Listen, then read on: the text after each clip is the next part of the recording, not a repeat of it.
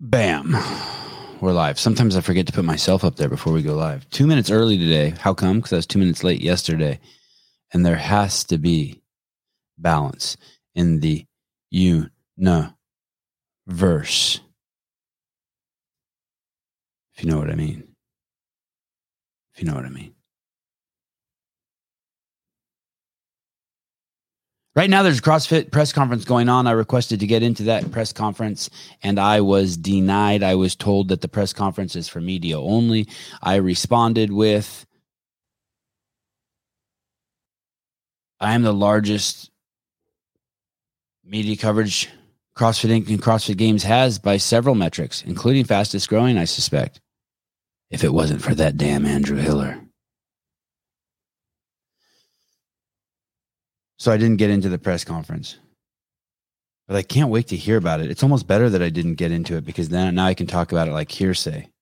Ooh, I got some fun whoopee stuff for you guys in CrossFit stuff people are sharing with me tonight. Ooh, tonight's going to be fun.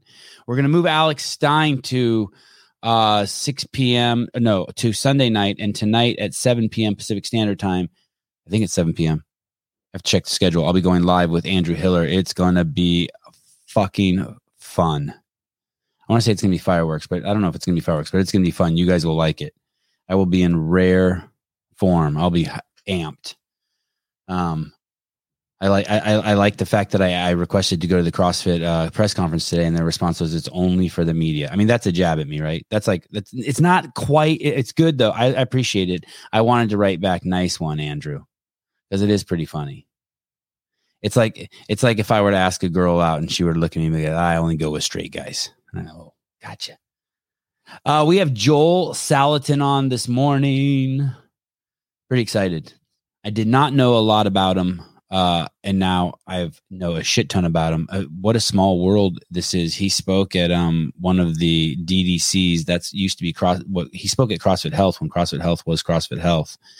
And oh, buddy, Dick Butter, shots fired. You don't even know. It's gonna be not. Thank you, Jeff. It is going to be a wild one this evening. It is going to be fun. It is. I'm going to come out shot out of a cannon. We'll be talking about the whoopee. We'll be talking about Justin Berg. There's no point in talking about Dave Castro anymore. Let's just look at the facts. Everything bad that's happening at CrossFit Games right now is because of the leadership, Justin Berg. And whether it's true or not doesn't matter. He's the leader over there. That's the guy. Every step of the way has been a colossal shit show. They got their second biggest sponsor tiptoeing out of the room. I have verification on why they are tiptoeing out of the room. And it's crazy. It's exactly what I speculated. Okay, back to Joel Salatin. This guy, not only has he been on a gazillion podcasts, including Joe Rogan, but he is also. Oh, you know what? I should give him my phone number in case he's having trouble getting in. Let me see. Excuse me. Sorry, while I do a little house cleaning here.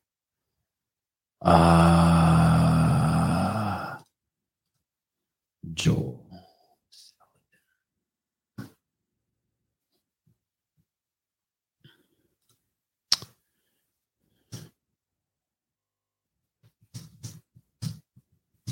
Here's my number in case you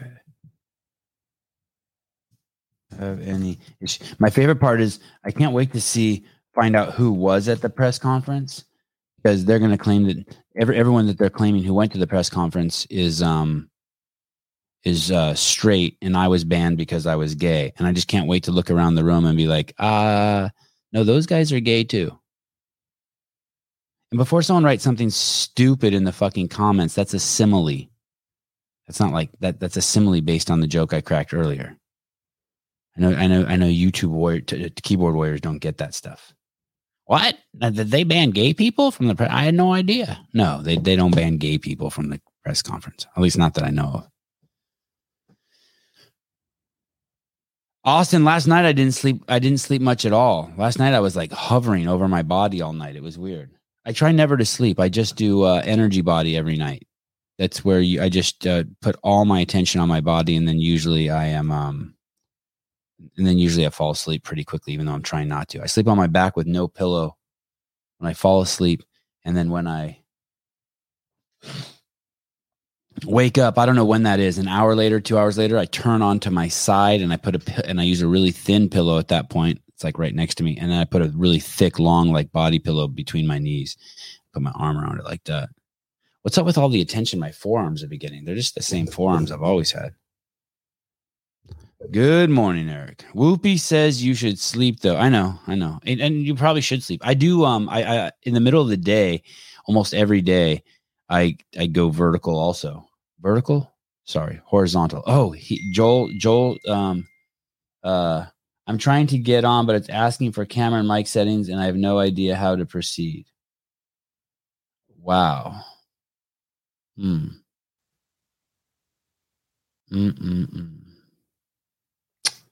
Okay. Oh.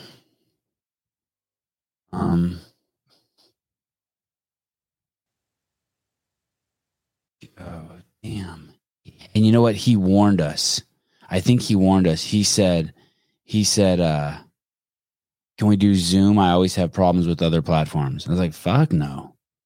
This will be fine. Shoot. Oh, shoot.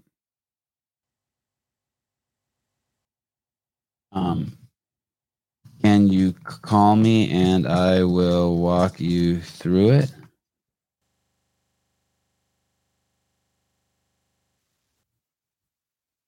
Let's see.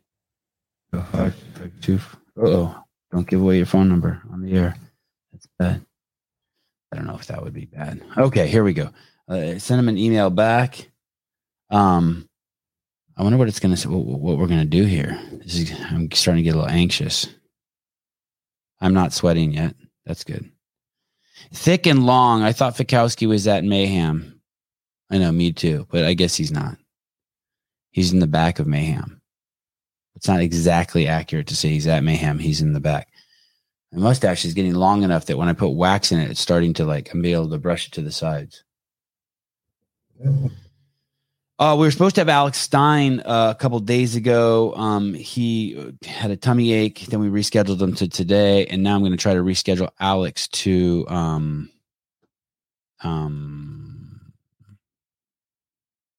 Sunday night. Isn't it funny that while I wait for Joel to respond, isn't it funny that the Morning Chocolate posted that article saying that there was going to be a press conference today?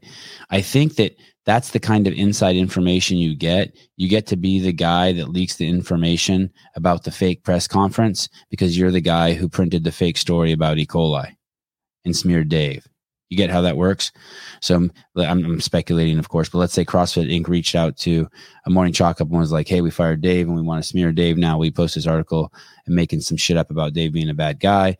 They then print that article, and then to scratch their back in return, they get to post a notification about a fake press conference. And why is it fake? Well, because I was told that I couldn't come. And I'm pretty sure Andrew Hiller's not there.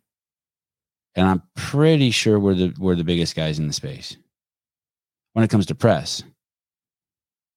We're just a little teeny drop compared to Matt Fraser, but he's not press, right?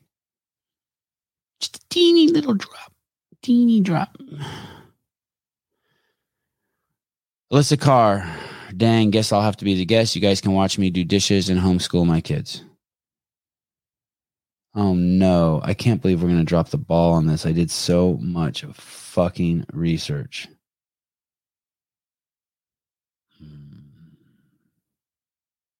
For those of you guys who don't know, Joe Salatin is he's a minister of the land. He's a minister of the land, and he takes that shit seriously. Oh, wow. Okay. Well, I'm hearing that the press conference was no bueno, that it was tough to get through, and that the games will be in Madison in 2023.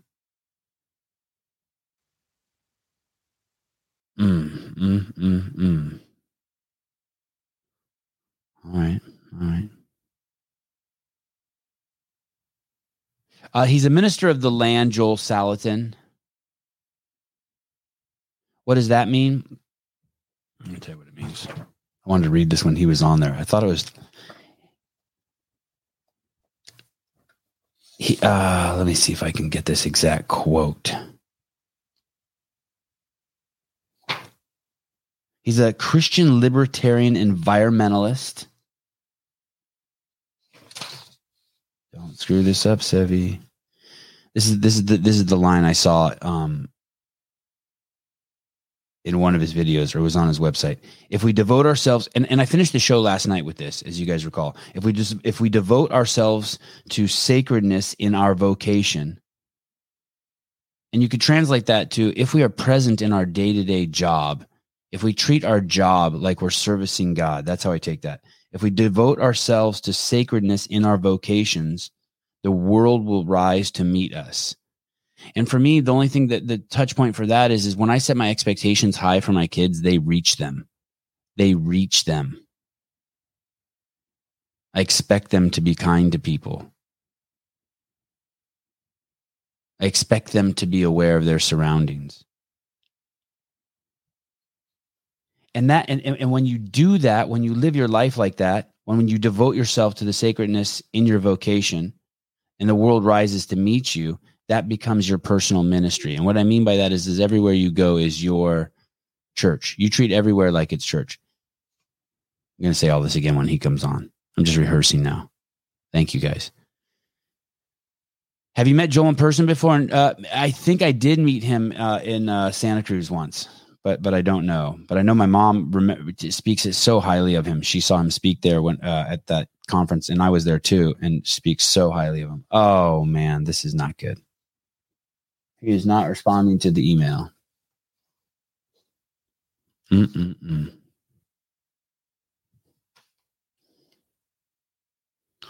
can I FaceTime with Joel? Can I FaceTime with Joel Salatin and see if I can get him on?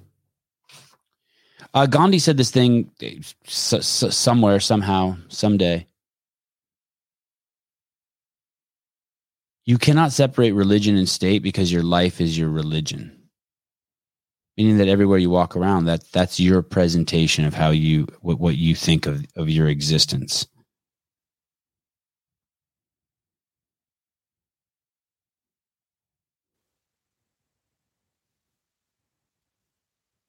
Do you guys get that? Oh my goodness. Oh my goodness. Yeah, okay. My brains here got me on. It was a team effort. I don't know what you did. Well, I just unchecked boxes and then rechecked them. Oh man, it drives me nuts. StreamYard is so finicky for us for some reason. And Joel warned me, and the arrogant, pompous little man that I am, I was like, no, it'll be fine. Oh, yeah. Yeah. Now you know. Okay. Thanks, Wendy. We're all Thank good. you, Wendy. You're welcome. All right. He's a minister of the land, as I was just sharing with the live viewers. If we devote ourselves to sacredness in our vocations, the world will rise to meet us. And then he goes on to say that your life is basically your personal ministry. That's how I took that. And I was just breaking it down for the people, Joel, that if we devote ourselves to sacredness in our vocations, meaning a new agey way maybe to say that is everywhere we went, we were present. If everywhere we went, we treated the world as if we were interacting with God for maybe those Christians. The world would rise to meet us. The only thing I can think of there is that I set expectations for my kids, and they live up to them. And when I set them low, they don't live up to them. But when I expect them to say thank you and to be pleasant human beings, they live up to that. And then that is your personal ministry. And that's where Gandhi says, you cannot separate church and state because your life is your walking religion. Yeah, that's exactly right. If another way that some people say this is intentionality. So you do stuff with intention, and I'm convinced that most of us go through life kind of unintentionally. We do what somebody else thinks we ought to do. We do what society expects us to do. We do what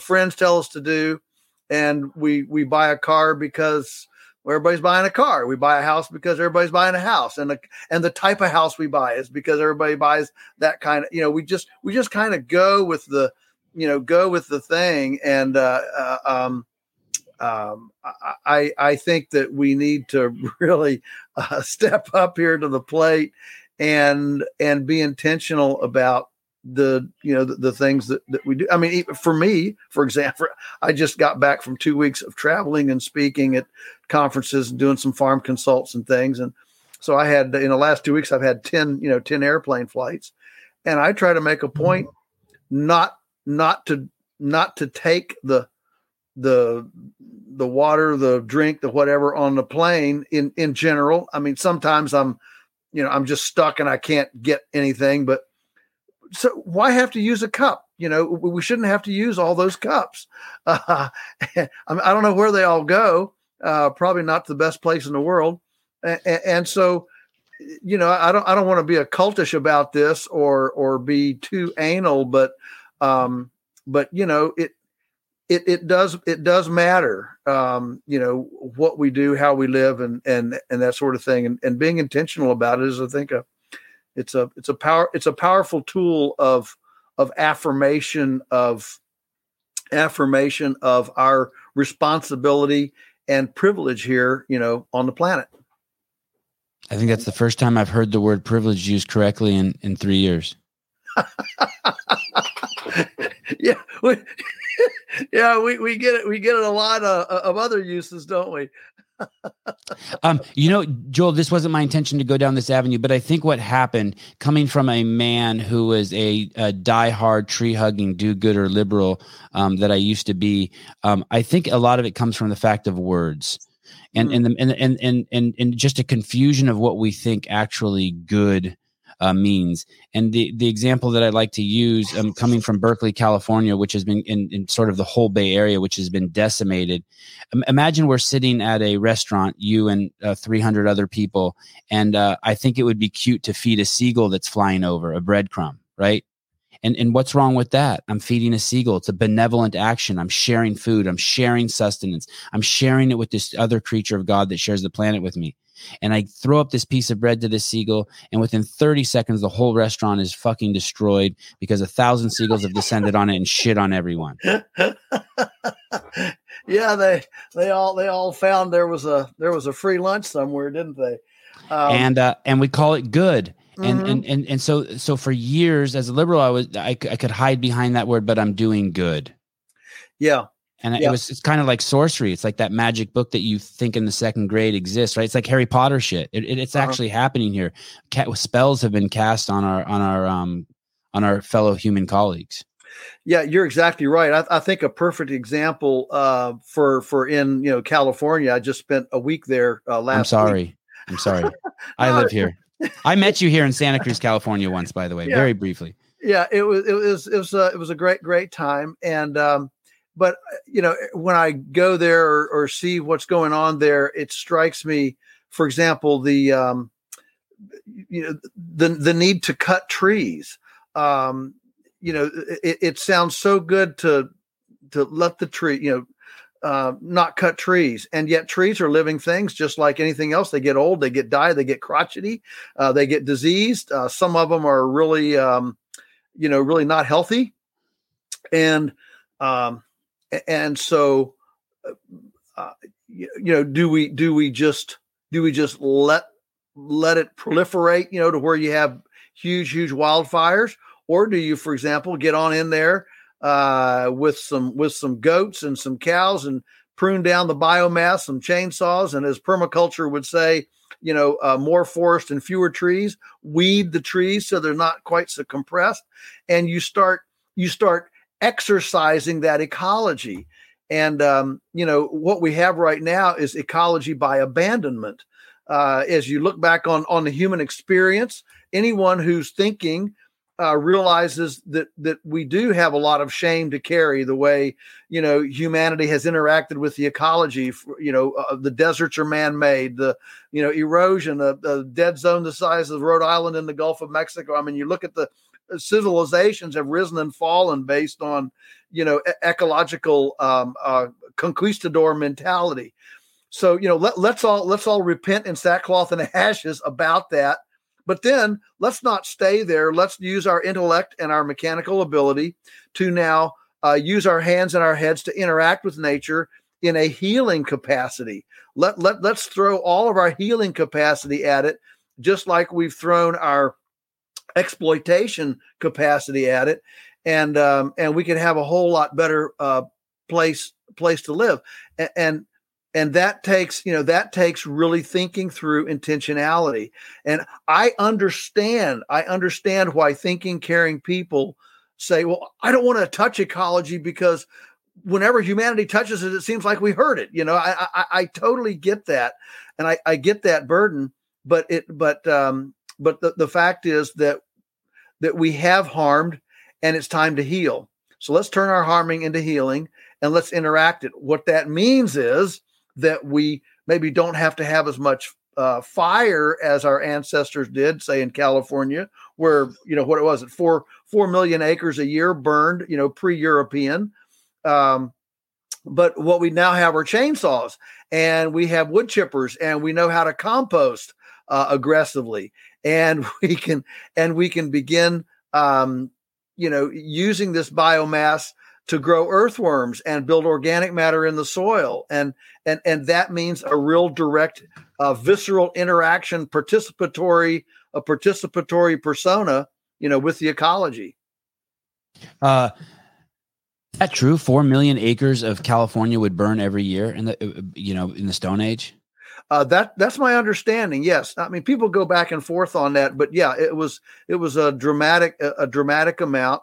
And a lot of those fires, of course, were lit by the Native Americans who were living there to not only freshen up the vegetation, but to bring the megafauna, the bison, the elk, the deer, and the things that were there. They would be drawn to these fire areas to lick the charcoal. That was a source of mineral and supplementation for them. And so, while certainly the fires did kill some wildlife in general, fires were a strategic way to attract wildlife to an area, in order to make sure they had minerals and that sort of thing, and to freshen up the landscape. So there was this kind of rotation, this strategic. I mean, the Aborigines in Australia did the same thing.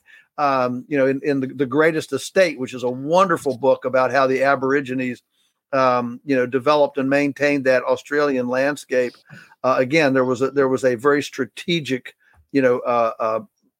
burning system, but they didn't have chainsaws. They didn't know about, aggressive scientific composting today.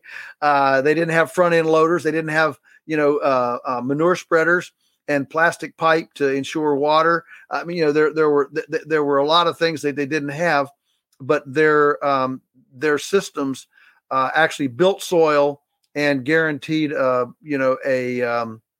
abundance system for a long, long time.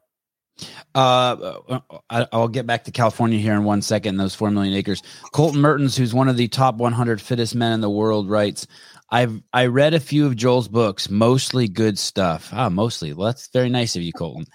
Colton works on a pig farm in the middle of the country with 16,000 pigs. He does that by day with his father, Joel.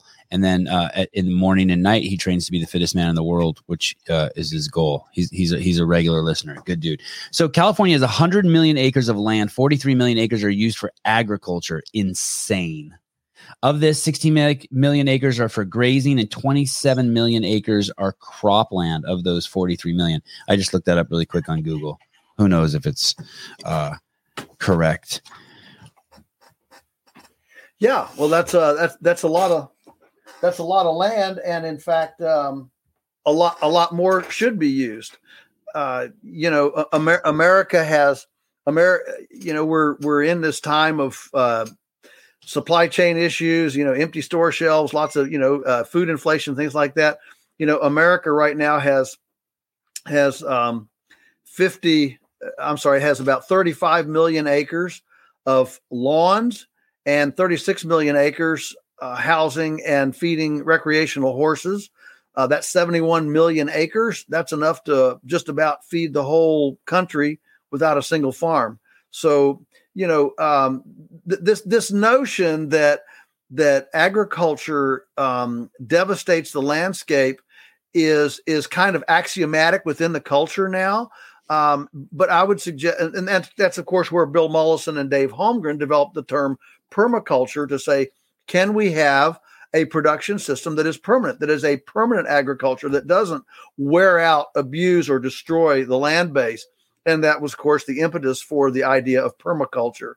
And so what we've demonstrated here, certainly on our farm here in Virginia, is that we can absolutely have an agriculture that is that builds soil. I mean, we came to a gullied rock pile that wouldn't feed 10 cows, and today, it's 100, and the rock piles are covered up with soil that we did not carry soil there. The soil actually just built up like a scab on a wound on your hand, and we just watched it gradually, the soil just grow over the rocks over half a century. So I know it can be done, and we can farm in a way that actually builds soil, just like the millions of bison and the 2 million wolves and the elk and the deer. I mean, Audubon sat under a tree in 1830, and he said, I couldn't see the sun for 3 days because the passenger pigeons blocked out the sun for 3 days. That was before Tyson and Pilgrim's Pride and Foster Farms and all the other outfits came along. We had 200 million beavers pre-European that ate more vegetables. I mean, beavers are herbivores that ate more vegetables than all the people in North America today. So, it should give us all pause to realize that 500 years ago, North America grew more nutrition than it does today, even with irrigation, John Deere tractors, and hybrid seeds. One of the listeners is making fun of us. Jim says, Sevon has met his match for not paying attention when other people are talking. Hey, asshole, listen. I'm taking notes, and he's taking notes, so we don't forget stuff. We're old. Okay, now you know how old people work. All right. Are you Venezuelan immigrant, Joel? No. You're come on, be honest. You're born in Venezuela. No, I wasn't born in Venezuela. I was born in Ohio, but okay. Like my mom. Yeah, I was only there for 6 weeks before our family went back to Venezuela. So my dad went to Venezuela in 1949 or 48, and wanted to have a farm there, and did in fact buy 1,000 acres. And then he married Mom, and we went down. But this was Cold War, McCarthyism, 1950s. They didn't want to have problems with us, citizenship and all that. So they came back to the States briefly to have each of us, my older brother and myself. But Pan American wouldn't let you fly unless you were at least 6 weeks old. And so they came back to have me, and I wouldn't come. And so finally they had to induce Mom. So we had our return plane tickets, right? I had to be 6 weeks old. And so they induced Mom to get me out in time to make the flight back to Venezuela. So I was only there for 4 years. I was 4 when we came back to the States. We got caught in a junta, with Perez Jimenez there in 1959. And basically we fled the back doors. The machine guns came in the front door, and wow. And lost. Was it that close? Was it really that close? Yeah, it really was. Well, what happened? How old were you at that point? I was 4. My older brother was 7. Our younger sister hadn't been born yet. But a lot of people don't realize that when there's anarchy, when there's this kind of anarchical disturbance in a country, it gives license to settle a lot of scores that otherwise wouldn't be settled. And so what happened was, we had already started raising. We were out there on the land.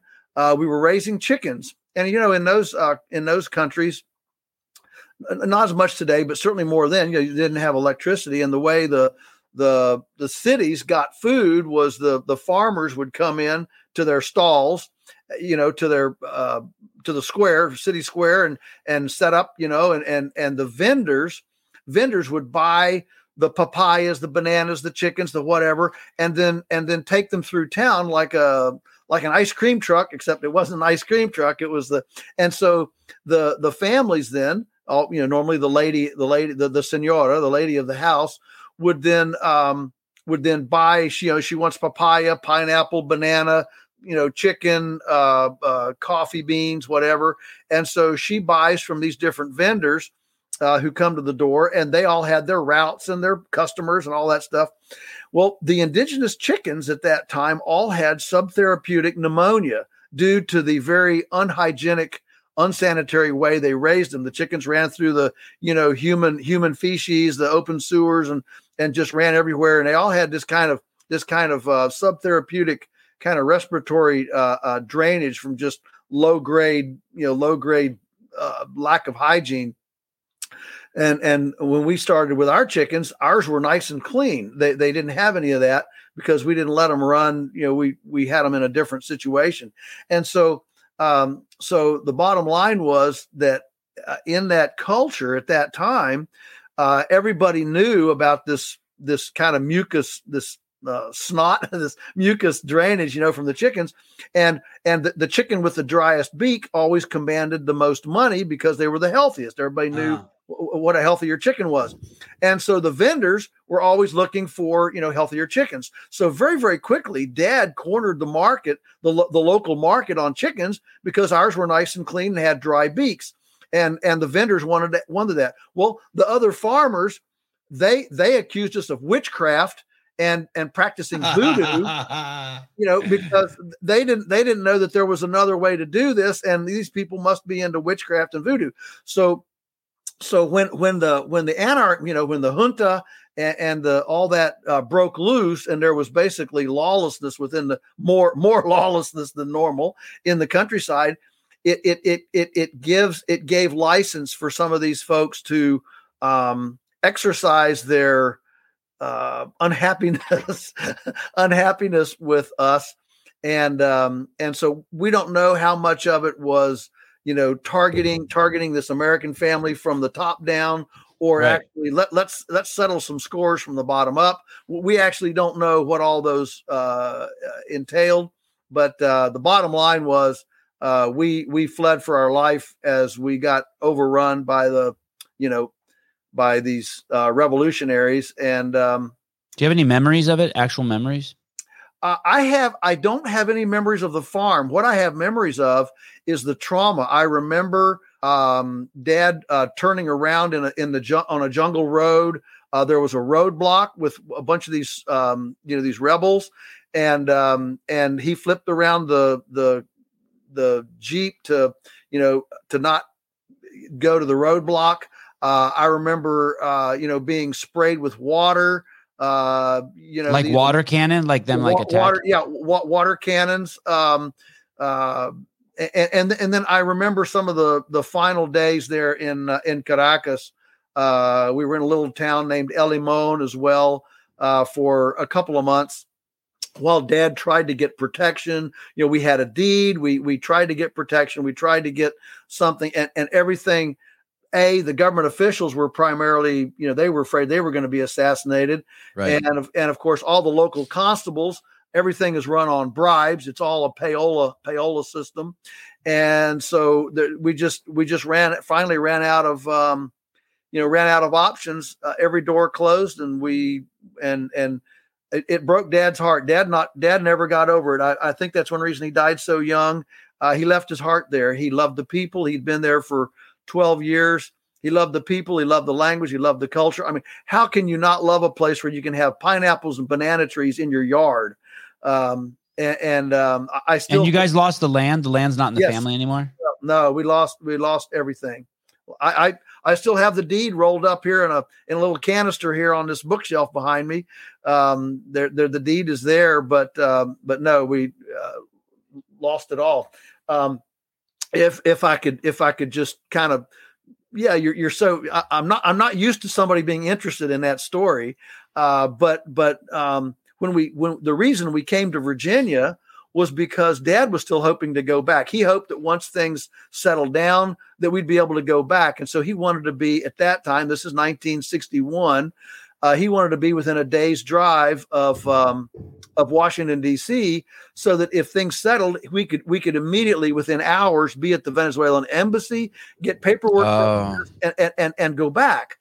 And so that's why we settled in Virginia rather than where mom and dad's roots were out in the Midwest. And so we came here. Now, interestingly, about a week or two before we left Caracas and came home, Dad got an audience with a journalist named Drew Pearson. Drew Pearson was equivalent to like a Wolf Blitzer today, or name any of the top commentators from any of the major channels. And the U.S., as is wont to do, was pouring a bunch of foreign aid into Venezuela, trying to prop up the regime and all this, saying that they were friends and all this. And he'd gone down there with his entourage on a fact-finding mission to determine, as a journalist, is this really true? And Dad got an audience with him and told him our story, and he was just incensed about it. He just said, well, that's obviously the government is not taking care of American interests and freedom and that sort of thing. And so he said, I can't do anything right now, but I'll do what I can when I get back to the U.S. Well, meanwhile, we came back as well, bought this old rundown rock pile farm here in Virginia. And about a month after moving into the house, sure enough, we got a call from the Venezuelan ambassador in D.C. Crazy. He didn't say you can go back. What we found out was that Drew Pearson, good to his word. This is why I still love journalists. I have a deep love for good journalism. Drew Pearson called the Venezuelan ambassador. This is the way the story came to us. We don't know if it's exact, but this is the way the story came to us. He called the ambassador and said, look, I found out that you are not taking care of freedom and liberty and property and things like that, and certainly expat Americans that are in your country. So if you don't give the Salatin family a settlement for stealing their land, I'm going to feature them on next week's broadcast. All across the nation. I'm going to feature them on next week's broadcast, and you will not get another dime of U.S. aid to Venezuela. And that scared them enough that they quickly capitulated, and they wrote out, it was a token check. It wasn't nearly what we'd lost, but for Dad, it was at least, a recognition that they had done us wrong. And with that little check, Joel, in my notes here, it says that they actually didn't send you any money. They sent you a barrel of oil, 2 parrots, and a pineapple. Sorry, I must have read that wrong.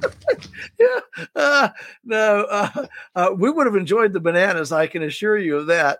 But no, they sent us a little check, and with that little check, Dad bought a little herd of Hereford cows.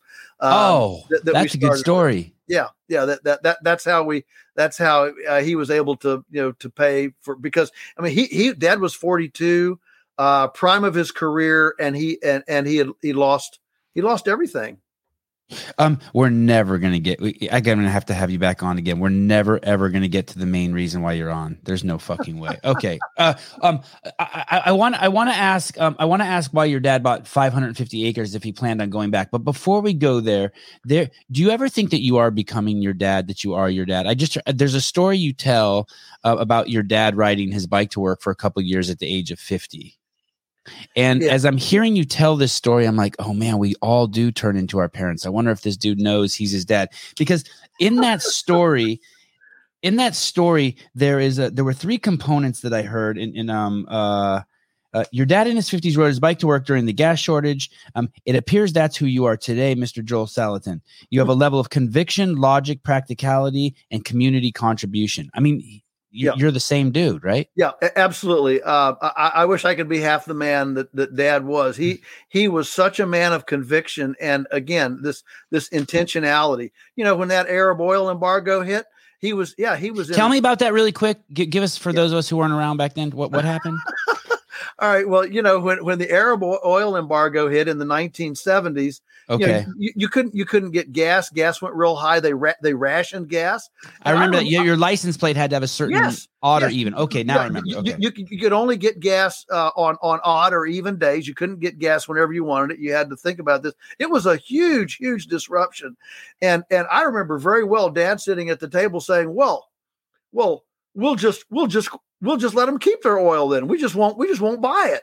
And he went out and bought. He was his office where he worked at that time. He was worked at a metal fabrication place as a bookkeeper, estimator, blueprint, reader, and the financial end of it.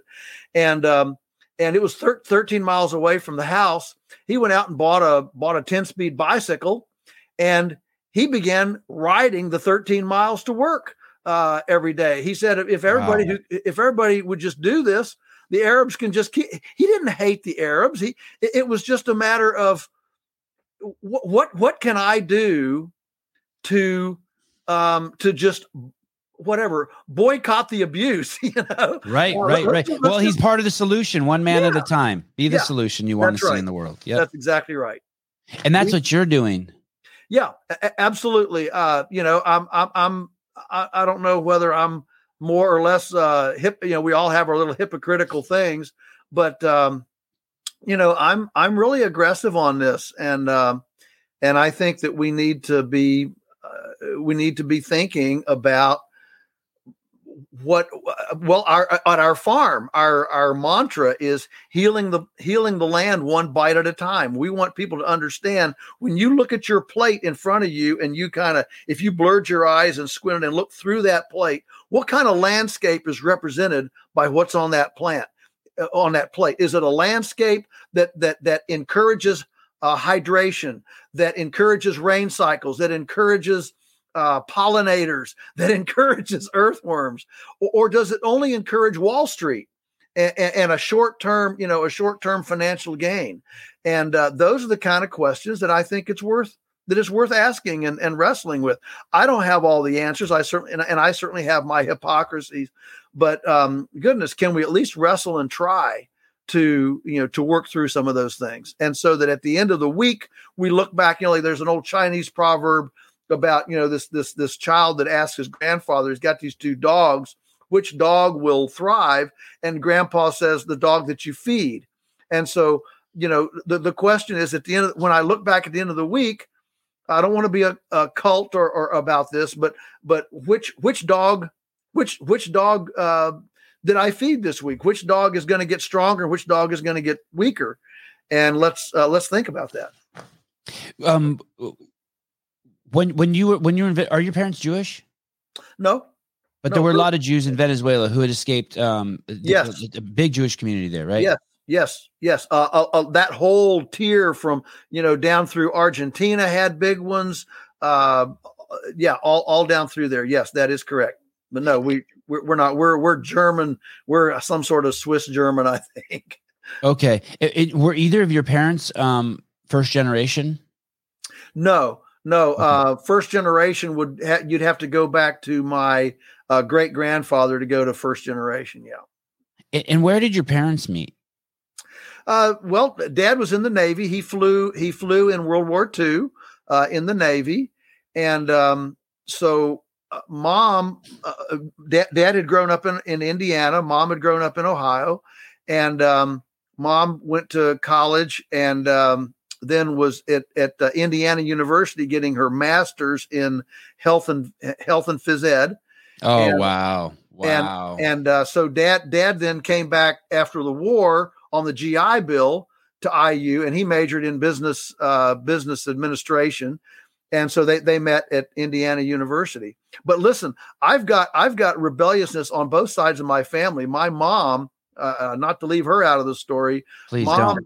Mom, in college, she had. She was a woman for starters.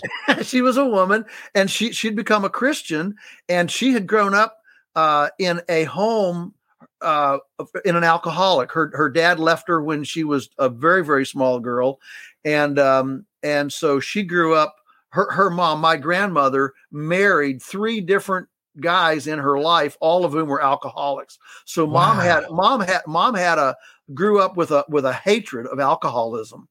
And so when she went to college, and of course she was, very well liked, everybody wanted to join the fraternity. Well, she went to the administration and said, I want to start a brand new women's sorority that is alcoholless, where the parties that we have and the things that we do have no alcohol. And so they kind of let her do it, but they put in her school records, this is a troublemaker. This is a troublemaker because she wants to do, things that aren't normal. and so, so I have these convictional roots on both mom and dad had these, if you see something you want to change or do, well, just do it. And I'm not dependent on peers. When people ask me, what's your greatest gift that your family gave you? I think the greatest gift my family gave me was, I am not peer dependent. I don't care a lick what the neighbors say. I don't care what I am, it has stood me well to be able to not worry about the whatever laughter, scoffers, condescension, whatever other people do and say. I mean, in school, in high school, I wanted to be a farmer, but I had good grades. I was in the honor society. I still remember the last time I was with the guidance counselor as a rising senior. She's looking at my curriculum and she said, what do you want to do? I said, I want to be a farmer. She about went into apoplectic seizures. What? We're going to waste all that talent and all those brains and all that. I said, well, yeah, I want to be a farmer. And I'd walk down the halls, and the students, would sneer, chicken man, because I had chickens. Everybody knew I had chickens. And they'd sneer and all that. And it, what? I am so thankful that I wasn't scarred or deterred. I wasn't deterred by that kind of peer pressure. I had a goal. I knew what I wanted to do. And I'm so thankful neither mom nor dad listened to. I mean, they went to Venezuela in 1950. Who goes to, what middle-class American goes to Venezuela in 1950, to farm with the monkeys? Yeah, that's the part I want to add. I've got a question about that. So I'm trying to imagine, my wife's beyond cool. So I could easily be like, hey, we're moving to Venezuela and she'd do it. But how does he meet this woman who's highly educated beyond her peer group, and maybe she talked him into it and say, hey, I want to go to Venezuela. I mean, he went there to do farming, right? He went there to do permaculture. He went there to homestead, right? Well, that's where its story is a little bit squirrely. Oh, please tell me he went there to grow tobacco and get diamonds and come back a billionaire. No, he did go to farm. He did go to farm.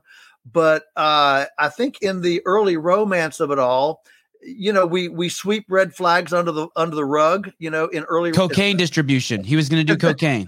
Please, something good. No. What he went for originally, the reason he went down there was with Texas Oil Company as a bilingual accountant, which was a very, very high paying job at that time.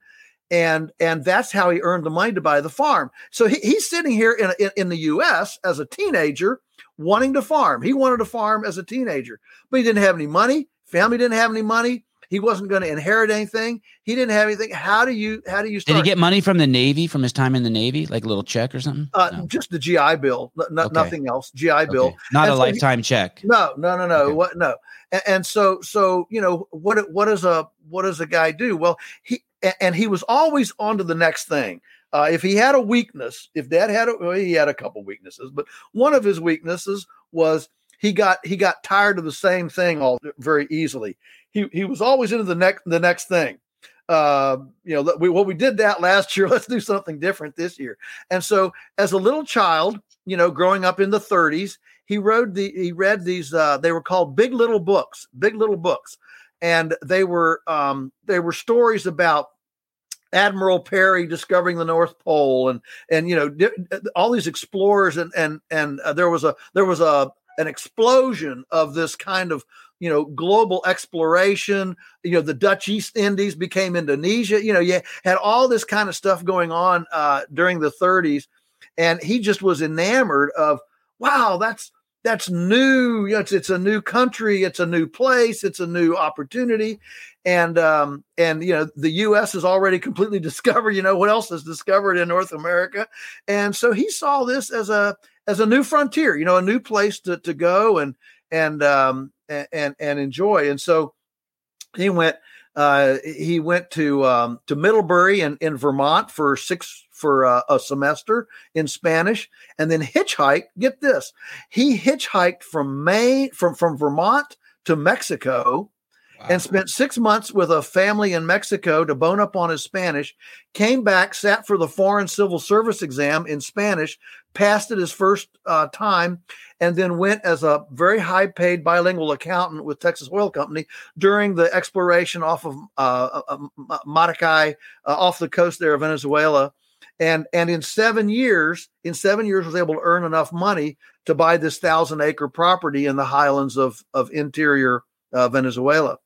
And so that's, so mom, you're lucky you're lucky your name isn't Jolito. You're lucky your name isn't, he didn't marry some 6 months in Mexico. Wow. Okay, go on. You might have brothers and sisters. There's time to check. Yeah. Well, So when mom went originally, he was this, very high paid, American expat in an American business, in Venezuela. And so while the farm was the ultimate goal, I don't think Dad might not have presented that as accurately to mom. Okay. To mom as he could have. And she went down as this, nice, kind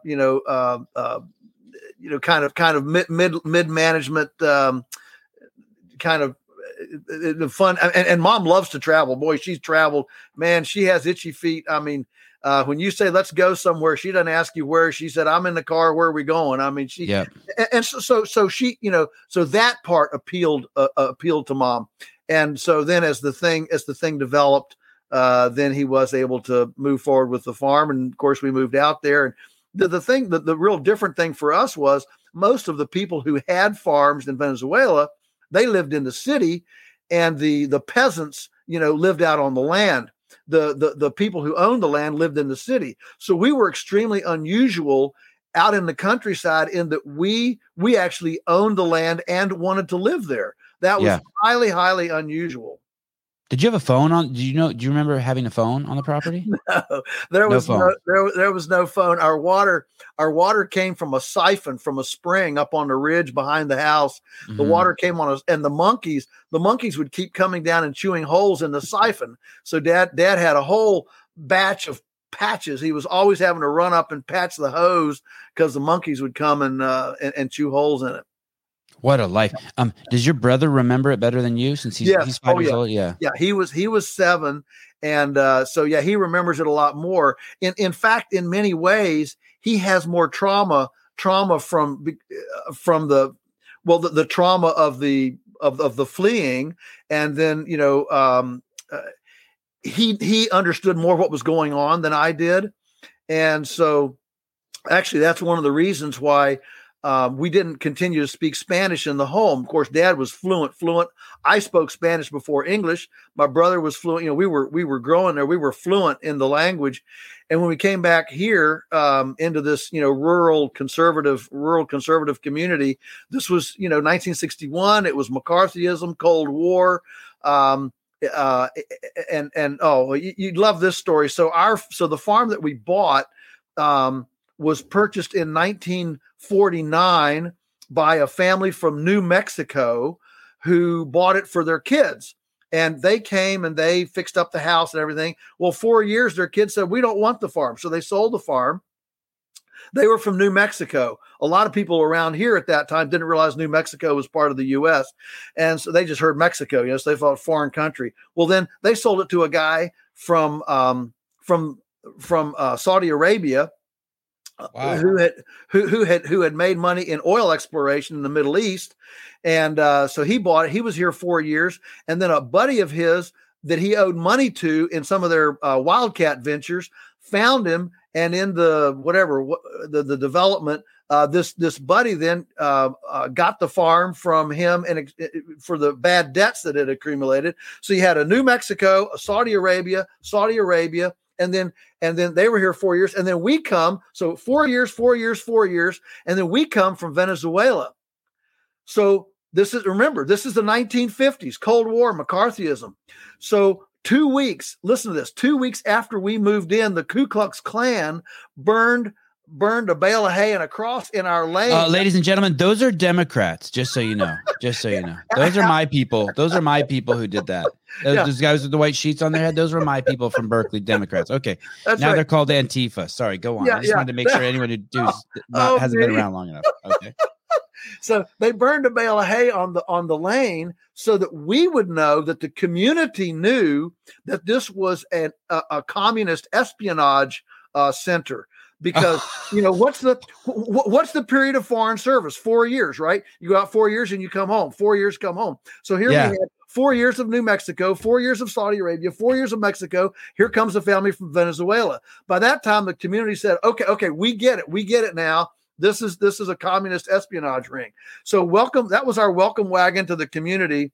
Was the Ku Klux Klan burning a bale of hay. And Simon, we did not get to the bottom of that whole thing until literally 30 years later, when I got very, very friendly with one of our older neighbors, and I'd go over there and visit, and finally they spilled the beans on that whole thing. The whole community knew it and kept it all as we didn't know the background of all the Ku Klux Klan, all that stuff. We didn't know about that.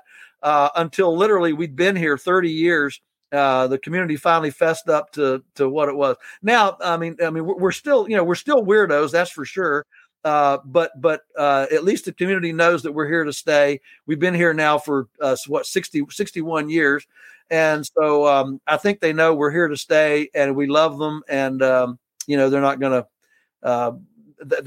We help each other, and it's good that way. But I was just doing Go ahead. Yeah, that's the reason why.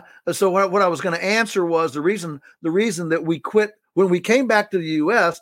Mom and Dad intended to continue speaking Spanish in the home, so we kids would maintain our bilingual ability. But when my older brother, you were asking about my older brother, he was 3 years older, so he's 7. I'm 4. He's 7. He goes to school, and of course he gets he's just been through this unbelievably traumatic situation in Venezuela, coming back here.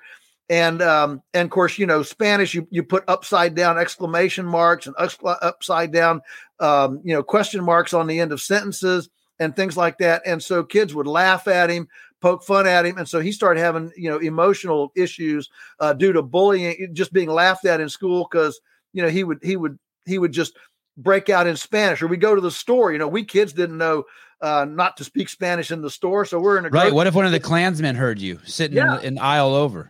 Yeah, exactly. And so all these people, they're looking at us weird and all that stuff. And with my brother's issues. And so they decided we're just gonna lay off of it and let it go. And they did. And I deeply regret. I still speak my. When I, for example, I don't say Caracas, I say Caracas. Okay. I don't say agua for water. I say agua.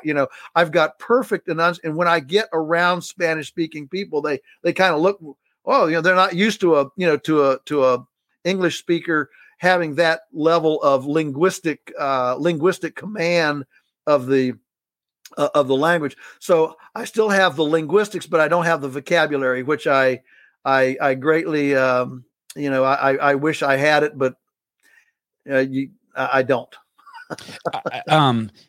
I just finished listening to Frank Brady. That's the author. He wrote a book called Onassis. And it's about Aristotle Onassis. Sure. And I wonder if your dad worked for him. Well, I mean, Dad worked for Texas Oil Company. Okay. which was not Onassis was in the ship, Right. He moved their oil. Okay. He moved the oil. Okay. Dad worked with Texas Oil Company, which eventually, of course, became Texaco. And they talk about that in the book man, that was a lot of money. That was the business to be in back then. Oh yeah. Listen, that whole, and especially see the reason they wanted a bilingual accountant on the oil in what they call the oil camps in the the Wildcat Ventures was because the managers were American who spoke English and the workers were Venezuelans who spoke Spanish. And of course, the workers would come out and live in what they called the man camp. I don't think there were any women around there at that point, but some of them were married, some of them weren't, but the men would come for the week and live in a man camp, and then they'd go home for the weekend lots of times. And the friction arose about the money. You had a company store, you had payroll, and you had all these, these guys in living kind of in close quarters in the man camp. And then you had the American managers, they were living, over in different quarters, and the tension was always about money. And so this bilingual accountant was a very, very specific need that they had in those early days of OPEC. Before OPEC, in order to, to keep things functioning. I mean, if you had it is all about the money lots of times. And so Dad ended up being kind of the diplomat and the relational masseuse in this, kind of raucous work setting, between the Venezuelans and the Americans in these Wildcat Ventures. For those of you who are listening, and you guys are piling in, I'm seeing you guys pile in. Just so you know, you can hear all. If you type in Joel Salatin into YouTube, you will hear a video on any question you have. Should I get chickens? Should I not get chickens? Where should I put my pig? Should I bathe him with soap or should I just bathe him with water? It's all there. It's all there. It's all there. So there is a and he has 12 books. Is it 12 or is it 15? I'm seeing two different numbers. Yeah, it's 15 of them now. Yeah. Okay, yeah, I looked at something that was only published last week. You must have come out with 3 new books, right? Well, websites are really hard to keep current. You put that stuff on and then suddenly, oh goodness, it's been 18 months since I did something with that. So I wanted to ask you this question, and I thought it was such a stupid question. I thought maybe you've heard it 1,000 times, but I was dying to ask it. And then I went to your website, The Lunatic Farmer, and I see that you also asked the same question. So either we're both dumb or there's other options. So I'll be humble and not say them. Is there no one? This is a quote, ladies and gentlemen, from Joe Salatin's website, The Lunatic Farmer. It's a post just from 3 weeks ago. This is at the very bottom. Is there no one somewhere who will take the McDonald's antidote option and offer our nation something real? The way I interpret what you're saying is, can we just have one restaurant where you can look at you can know that the cow is it's fast food, but still the cow is was eating grass and it's within 100 miles of the restaurant, and that it can still have a drive-through. It can look like a McDonald's, but we know the food's legit. Is that can you describe what you mean by that? Yeah, your fantasy. I don't care what it is. Make your fantasy fast food restaurant for me. Oh man, please. So my fantasy fast food restaurant is that the provenance, the provenance comes from, you said it, hopefully, within 100 miles or so. So it's kind of a regional food shed kind of arrangement. And so it's still fast food, but the provenance is real. The chickens are on pasture. The grain for the pigs is not genetically modified organisms. They're on pasture. The cows are grass finished. The herbivores are grass finished, no grain. and all the provenance comes in that way. another dream would be that this would be a fast food place that does not serve there would not be any high fructose corn syrup. It's actually the only kind of beverages would be things like kombucha, water, mead, not in plastic, water, not in plastic, not in plastic. Carbonated. You can have carbonated juices. I mean, if you get carbonated juices, they're fantastic. And the oil, any oils would not be canola oil. They'd be at least sunflower or better. Maybe olive is a little bit too high. You gotta, no, why not? It's our dream restaurant. My wife won't let me go there if it's sunflower oil. Please put something else. Okay. So olive or avocado oil or something. And then in my dream world, here's my dream world would be that the people who work in the restaurant, imagine this, Seven, they would be on a rotation. So imagine 1 week in the restaurant, 1 week in the processing facility, whether it's the butcher or the tomato, where you're actually, making tomato paste and things like that. And then 1 week on the farm. So imagine a 3-week rotation where they're farming 1 week, processing 1 week, and then in the restaurant another week.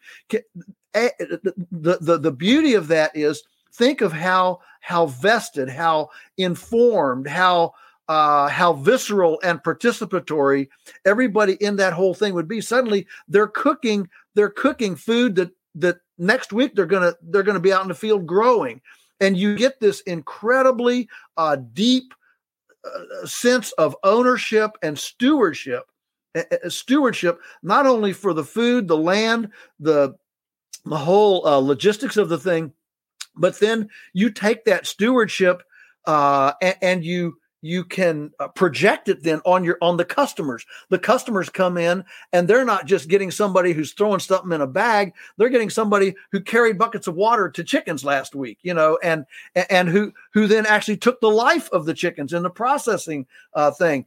And you get this incredibly rich bath of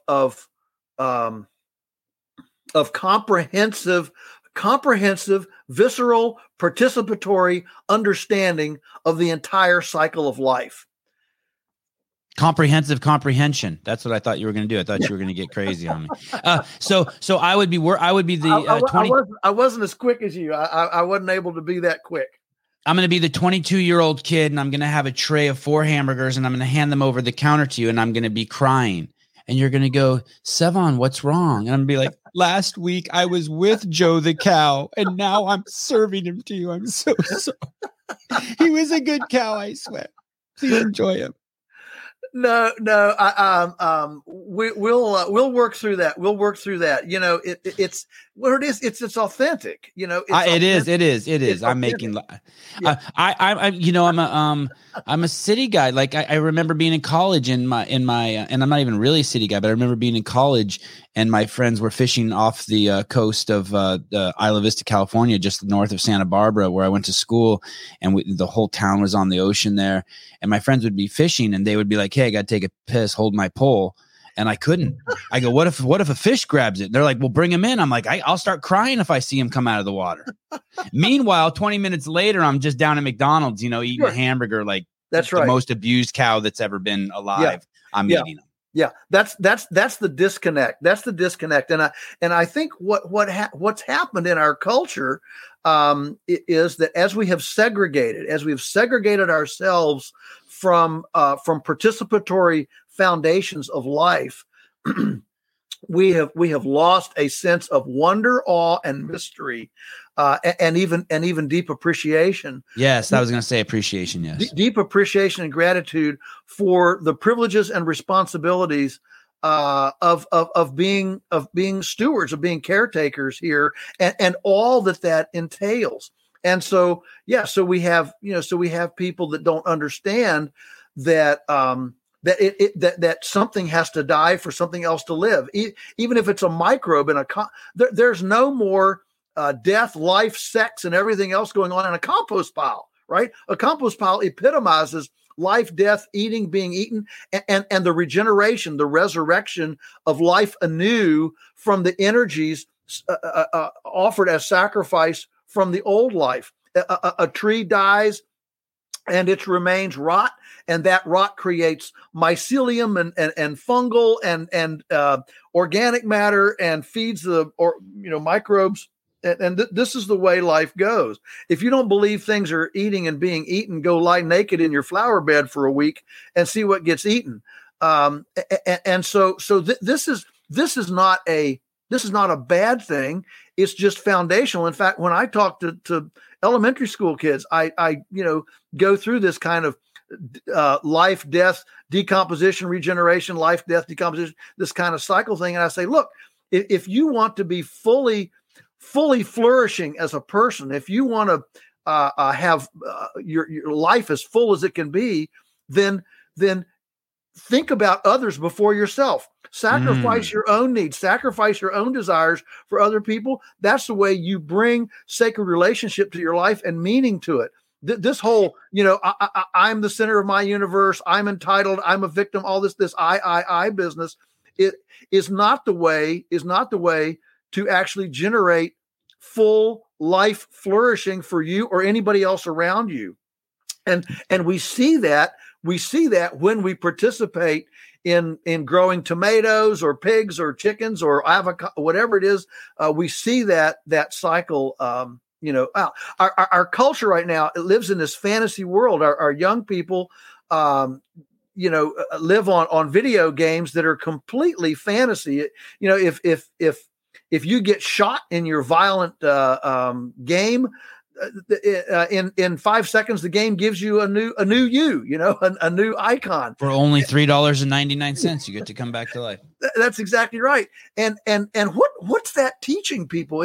It's teaching people that life is cheap. Life is not sacred. Life is replaceable. Life is it has nothing to do with reality. But that's why I'm such a big believer in children and gardens. When you got that tomato, and that tomato, you don't take care of it and it wilts and dies from a disease or lack of care or whatever.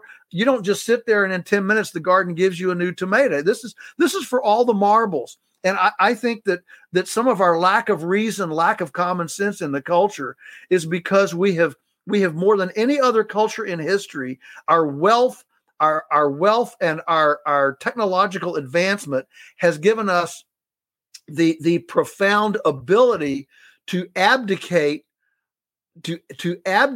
our moorings from our ecological umbilical to such a profound extent that we now don't appreciate our utter dependency and our responsibility to that womb. That was a mouthful. Wow. Do you feel like I sense some urgency in your voice? Yes. Or maybe it's excitement. I don't mean to project. I'm trying to understand. You're it's obviously passionate. I'm both. Thank you. I am. I am excited. I mean, this is the when people say what floats your boat. What floats my boat is being able to walk out the back porch and just step in to this ecological womb that I get to. Womb, WOM, like uterus, like ecological womb. You're saying like your property is a place where like there's an explosion of growth, like inside of a woman giving birth. Okay. That's right. WOMB. That's right. Okay. I mean, how many people get to actually put their hands viscerally on life every day? Not enough people get to put their hands on life every day. And so to be able to sense that I can bring more earthworms, I can bring more abundance, I can bring soil building microbes and nutritious food. I mean, that's both a privilege and a responsibility. But the urgency is that the old Chinese saying that if you keep going the way you're going to end up where you're headed. And I, every civilization has destroyed its basic its resource base. China is now trying to make amends for now a century of exploitation under Mao and then Chow and so they're on a massive tree planting campaign. I mean, it's amazing what they now realize has happened. Here in the U.S., we're desertifying as fast as any country in the world. We've got a dead zone the size of Rhode Island in the Gulf. When you say desertifying, you're talking about all the obese people at Disneyland eating desserts? No, I'm talking about deserts. I'm talking about drying out the landscape. That other desertifying. We're desertifying on two. Okay, good. I'm not talking about chocolate chip cookie. Oh, okay, all right. Because we've desertified our fucking entire population. I was just at Disneyland, and it's just people sitting around eating ice cream. It's not an amusement park. It's a giant fucking sugar factory. Yeah. Sorry. Okay. Yeah, no, it sure is. So back to the urgency. Sorry. So we're drying out the landscape. In fact, look, California is certainly symptomatic of that as well. And so, people like me and people who are smarter than me, we actually believe that we can hydrate the landscape, that we can actually do very, very specific things that actually rehydrate the landscape. There are projects that are being done in Lebanon and Australia and all over the planet in very, very dry places that reverse the the drying out of the landscape.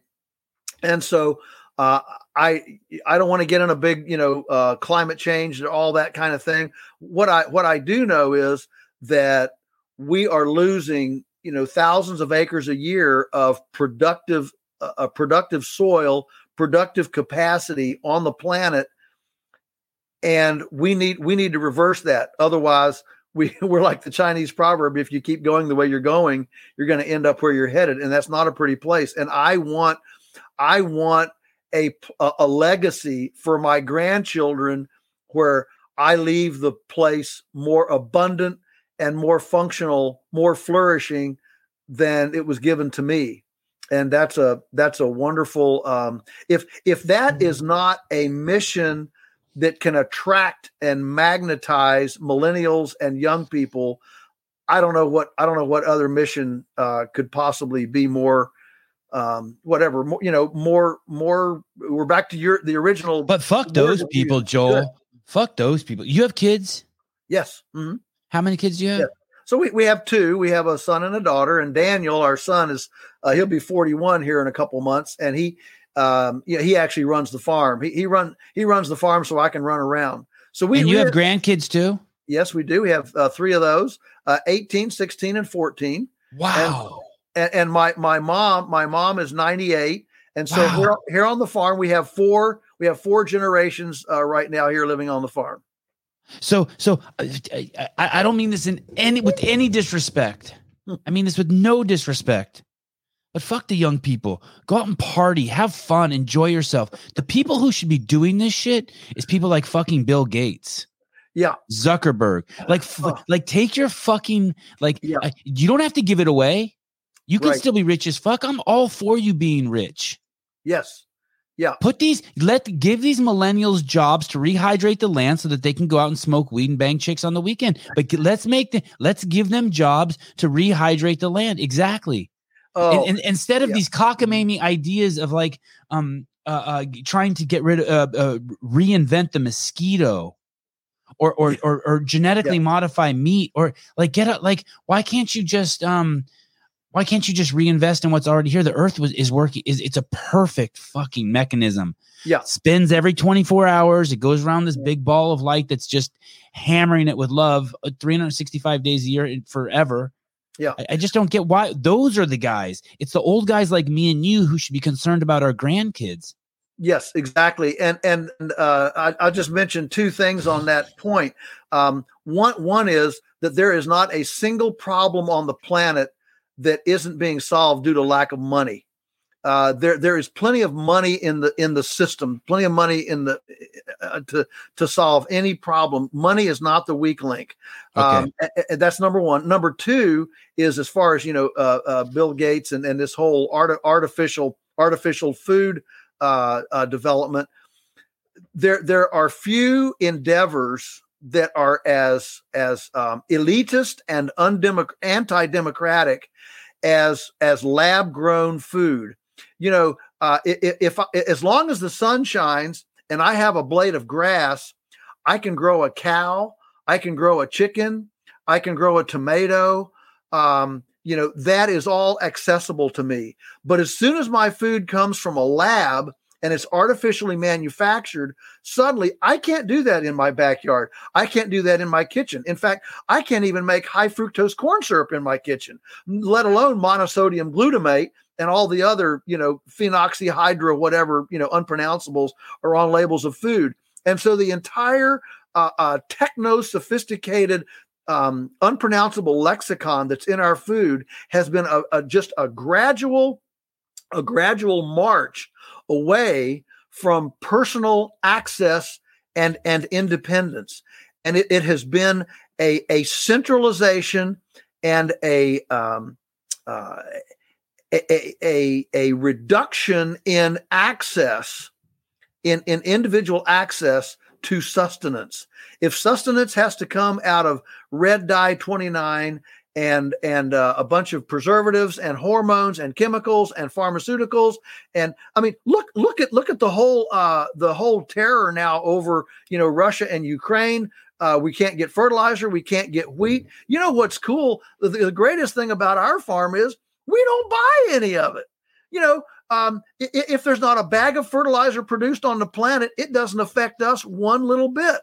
And because we're running on solar energy through compost and decomposable biomass. That's our carbon. That's an authentic carbon economy. It's not some cap and trade deal. It's an authentic carbon economy. And if we actually took all of the biomass that's currently burning, especially out west, and we took that biomass and ran it through chippers and ran it for composting, we could completely disconnect the entire chemical fertilizer industry and instead create stewarded forestal productive forestal ecosystems that that were not as prone to fire, that had more diversity, and we would employ thousands and thousands of people looking for sacred, mission-oriented work that they could come home and little son or daughter says, well, mommy, daddy, what did you do today?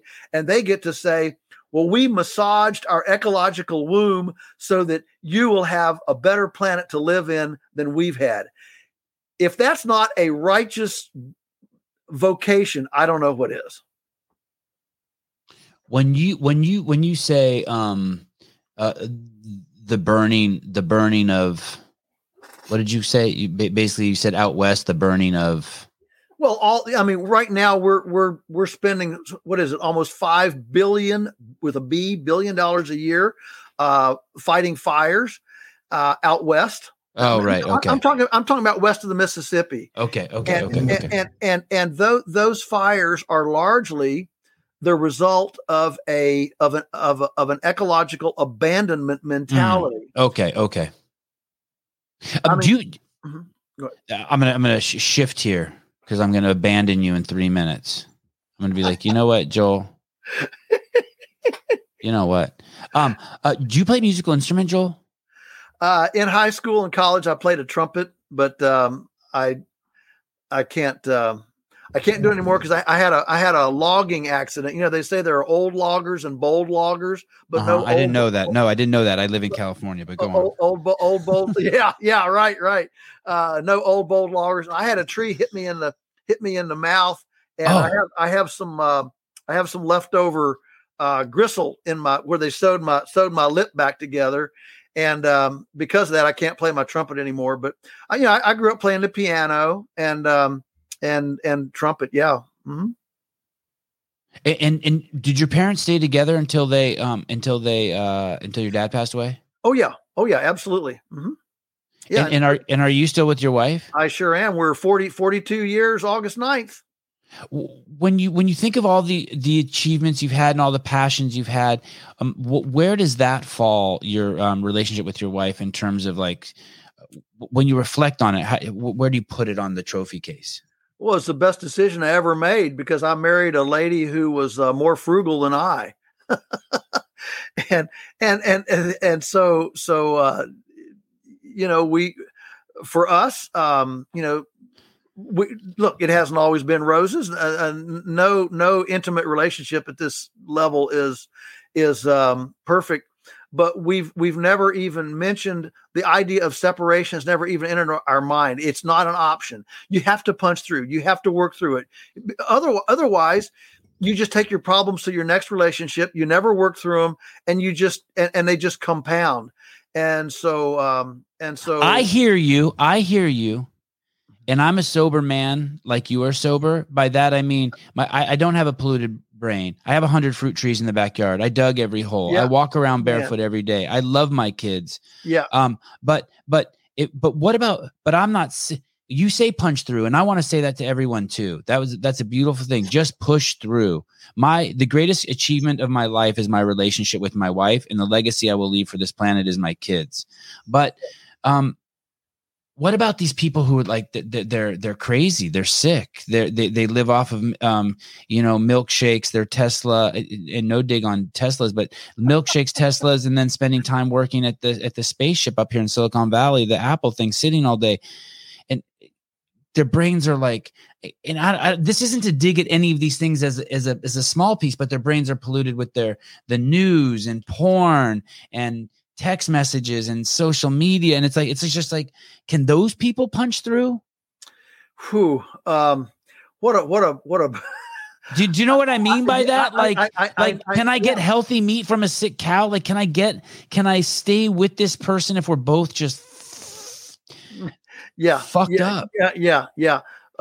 Well, I mean, the quick answer, and I'm not a psychiatrist, but the quick answer, I think, is yes. But you have to work at it. So you have to work.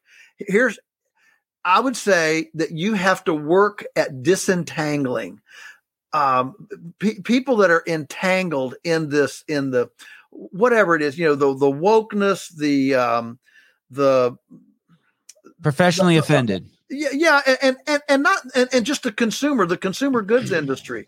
Okay. I mean, I did a little thing one time where I said, what if the world spent money like I do, and there would be entire swaths of things that would not exist, and I don't think, because you're frugal, and the airbag would have never been developed because enough cars wouldn't have been purchased to develop the airbag if everyone was like frugal like Joel. Is that what you mean? No, I don't mean that. I think the airbag would have been developed because I think the airbag is a perfect example of something that has market value. I want to protect, my family, my kids. And so I'm going to buy a car with an airbag. What I would say would not exist are perhaps, Las Vegas. Certainly we wouldn't have a soft drink industry. Coca-Cola wouldn't exist. And look, I'm not saying that they're going to hell, or they're what. I'm just saying, when you sit down and say, what does a flourishing, vibrant, better world look like? I think it would look better without a Playboy magazine. I think it would look better without, a lot of the things that we that we do to titillate our lives because we don't have enough meaning under our fingernails. And by that, I mean like dirt under our fingernails. The average American male right now between 25 and 35 years old, the average American male between 25 and 35 spends 20 hours a week playing video games. Wow. Wow. All right. So just for the record, I've never touched a video game. I've never touched a video game. I don't mean not playing. I mean, I haven't even touched one. And partly it's because I think I think I have more important things to do. Right. Literally, there are more important things to do. I'd rather read a book by Seth Godin on how to improve my life, or Stephen Covey's 7 Habits of Highly Effective People, Dale Carnegie, Win Friends and Influence. I'd rather read something like that than fritter away my time blowing away icons on a fantasy screen. And so I think that what we lack.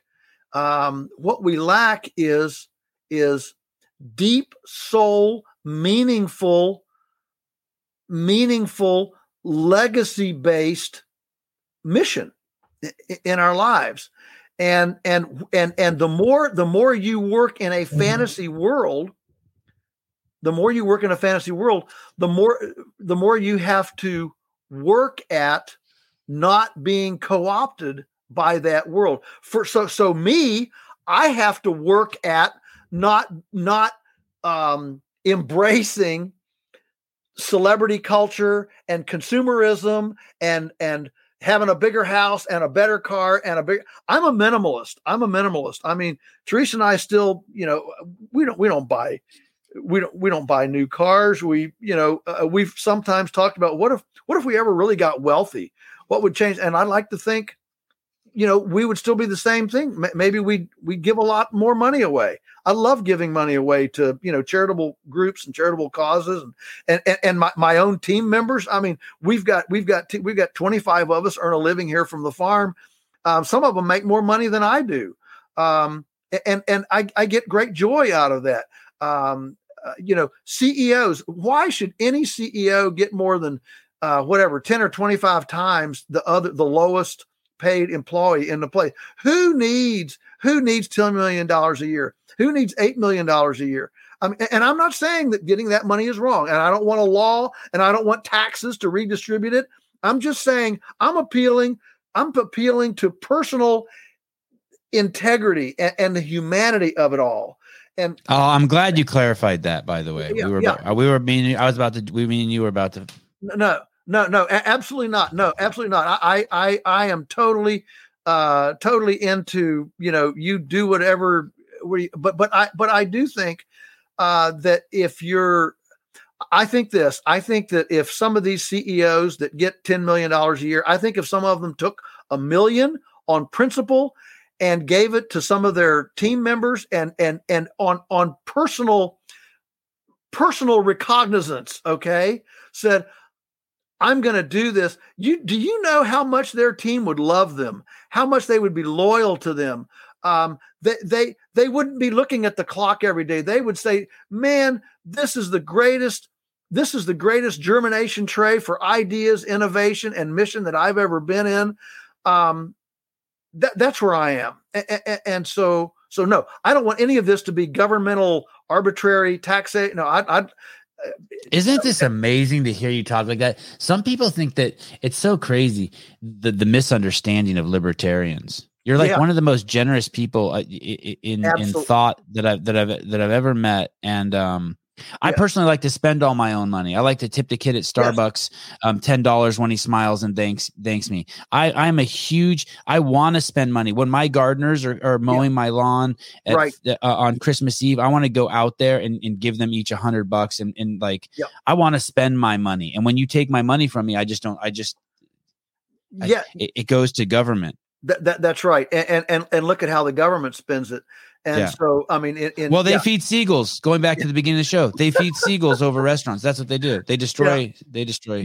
Yeah. In the better world, I think would be to drop the federal government by about 90% in size, remand almost everything the federal government does back to the states, and then we can have, and we're going political now, but then we can have the 50-state experiment. What if state says we think education should be a complete function of the government, and another state says no, we think education should be a function of the parents? Well, then you could have two side-by-side examples, and people could look at the one state that says it's a government option or a government responsibility, and the other one says it's a parental responsibility, and pretty soon, in 5 to 10 years, you start seeing the outcome of those two different policies. The reason the country is so bifurcated right now is because we have arrogated to the federal level all of these things that were supposed to be done experimentally at the state level with a lot of variety and diversity and experimentation at the state level. And now it's all being administered through the federal. So it's a winner take all. It's a one size fits all. And so the risk and the need to win the game is so much bigger now than a game in your state. And so anyway, I didn't mean to get all down on that. No. This is I love this. I love this. I mean, these folks that say they want diversity, they don't really want diversity. If they did, they would embrace one state.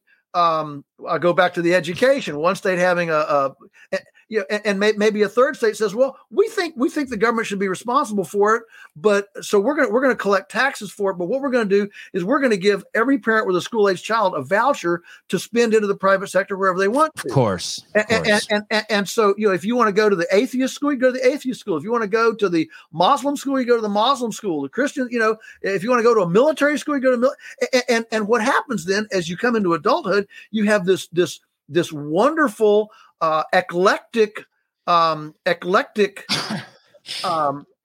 mix of people with different experiences that bring a different set of ideas and instead of the mass indoctrination that our school system is now. Exactly. Joel, I hope that over the next week, people bomb you everywhere you go, and they say, "Oh my God, we saw you on the Sevon podcast, and you were so amazing." And it stimulates your ego, and makes you so prideful that the next time I ask you to come back on, you come back on, because I have 5 pages of notes and I didn't get to jack. But you know what I have to do? I'm going to take my boys to the skate park. Cool. I have to tell you, there's a few guests now and again that basically a normal guest, I have 2 pages of notes, and the more pages I have, I tell my listeners this all the time, the more that's not a good sign. That means I'm scared of the guest. And with you, I had 6 pages. That's terrified of you. I don't know why. No, you are delightful, just so delightful. Well, thank you. You're a beautiful human being. I really enjoyed hanging with you. Well, same here. And I do a lot of these, and tell me. And you're just the best. Some people do these because they just want to hear themselves talk. Yeah, that's me. And you have this. No, it's not. You have this perfect balance. You have this perfect thing where you tease out. I've never had somebody, drill down into that whole Venezuela, the politics of it, and the evolution of it. And so, thank you for that. I don't get that very often, and it's such a. It's every time I get asked to drill down into that story, which is not very often.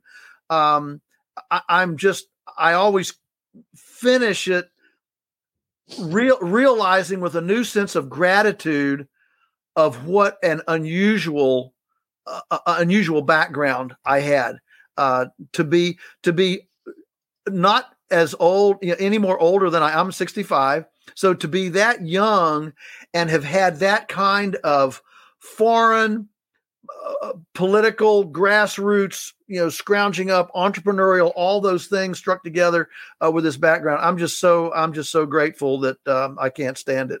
And thank you for teasing that out. I was so excited to hear about it too. And that was Teresa who helped us get the show started. No, that was Wendy, my personal assistant. She's our Tell Wendy thank you. We call her my work wife. All right. Tell the work wife thank you. You got your work wife and you got your real wife. And Wendy's she handles all that stuff. She's real sharp. All right, brother. I will give you some time to hear how great you were on the podcast, and then I will reach out to you again, and we will dig into some of the stuff. I want to do an entire show on you talking my wife into letting me get chickens. I have okay. I have a half acre here. I have my own well. I have the smallest plot of land around me. Everyone around me has 1 acre to 100 acres. I'm sitting on the coast here of California, and my wife knows that she's going to have to take care of them. I'm not going to do shit, but we need to do a show where we talk her into it.